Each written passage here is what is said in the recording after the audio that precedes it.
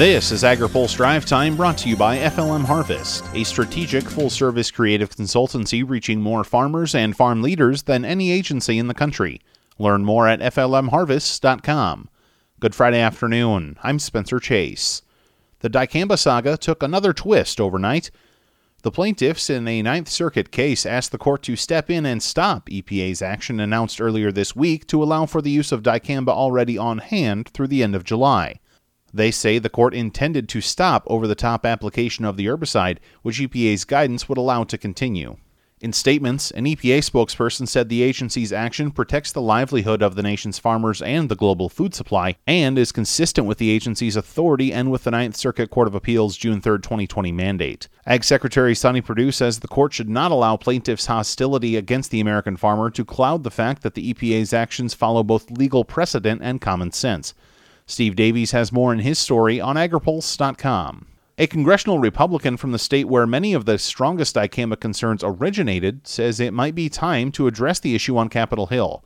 Rick Crawford has been representing Arkansas in the House since 2011. He says the cost of the U.S. regulatory process has a role to play in the current dicamba litigation. Because it's so expensive to introduce new technology, I think they didn't anticipate that this was potential fallout that would accompany bringing in an old product like dicamba and sort of repackaging that. It was actually easier and more cost effective to introduce and engineer a new bean, a new cottonseed, than it was to come up with new technology to address evolving tolerance issues. He says all legislative options should be on the table. It's a combination. Yeah, I think you can affect some short-term solutions through the appropriations process, but that's never long-term. You're not changing the statute per se. You almost have to go into some of these, like FIFRA, like you suggested, and re-examine how strict that regulatory regime is and how do we streamline the process.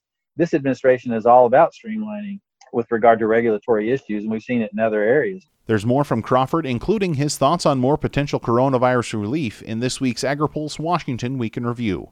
Consumer shopping patterns continue to be under the microscope as the country works through the COVID-19 pandemic, and that study is yielding an interesting result. Susan Schwally with the NPD Group says consumers are keeping food on hand. We've been watching people's pantries since the beginning of this, and people are using the foods. I mean, there is pull through, but the pantries are still staying highly stocked.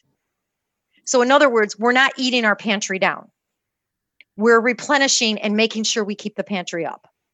So there's still a tremendous amount of food out there in our homes. She says consumers are also buying more kitchen appliances, with sales up about 75% over a year ago.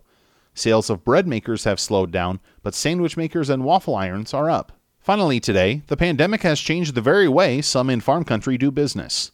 AgriPulse's Ben Nolly has more. Grain elevators, like everyone else in America, have had to change day-to-day business interactions because of COVID-19, and one general manager says teleworking has been tough. Scott Strickland is general manager for Consolidated Grain and Barge Company along the Illinois River in Hennepin, Illinois.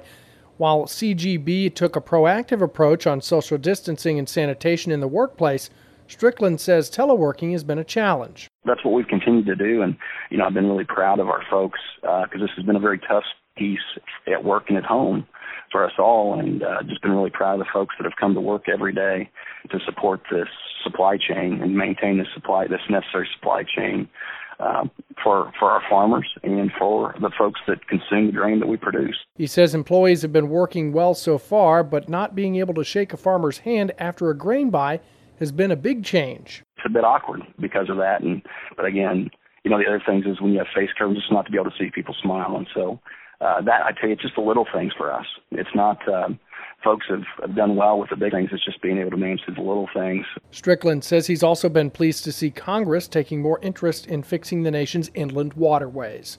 For AgriPulse, I'm Ben Nully. Now, here's a word from our sponsor. Today's AgriPulse update is brought to you by FLM Harvest, a strategic full-service creative consultancy proud to reach more farmers, farmer boards, and food and commodity associations than any agency in the country. Learn more at flmharvest.com. That's all for today's Drive Time. For more agriculture, trade, environment, and regulatory news, visit agripulse.com. Reporting in Washington, I'm Spencer Chase.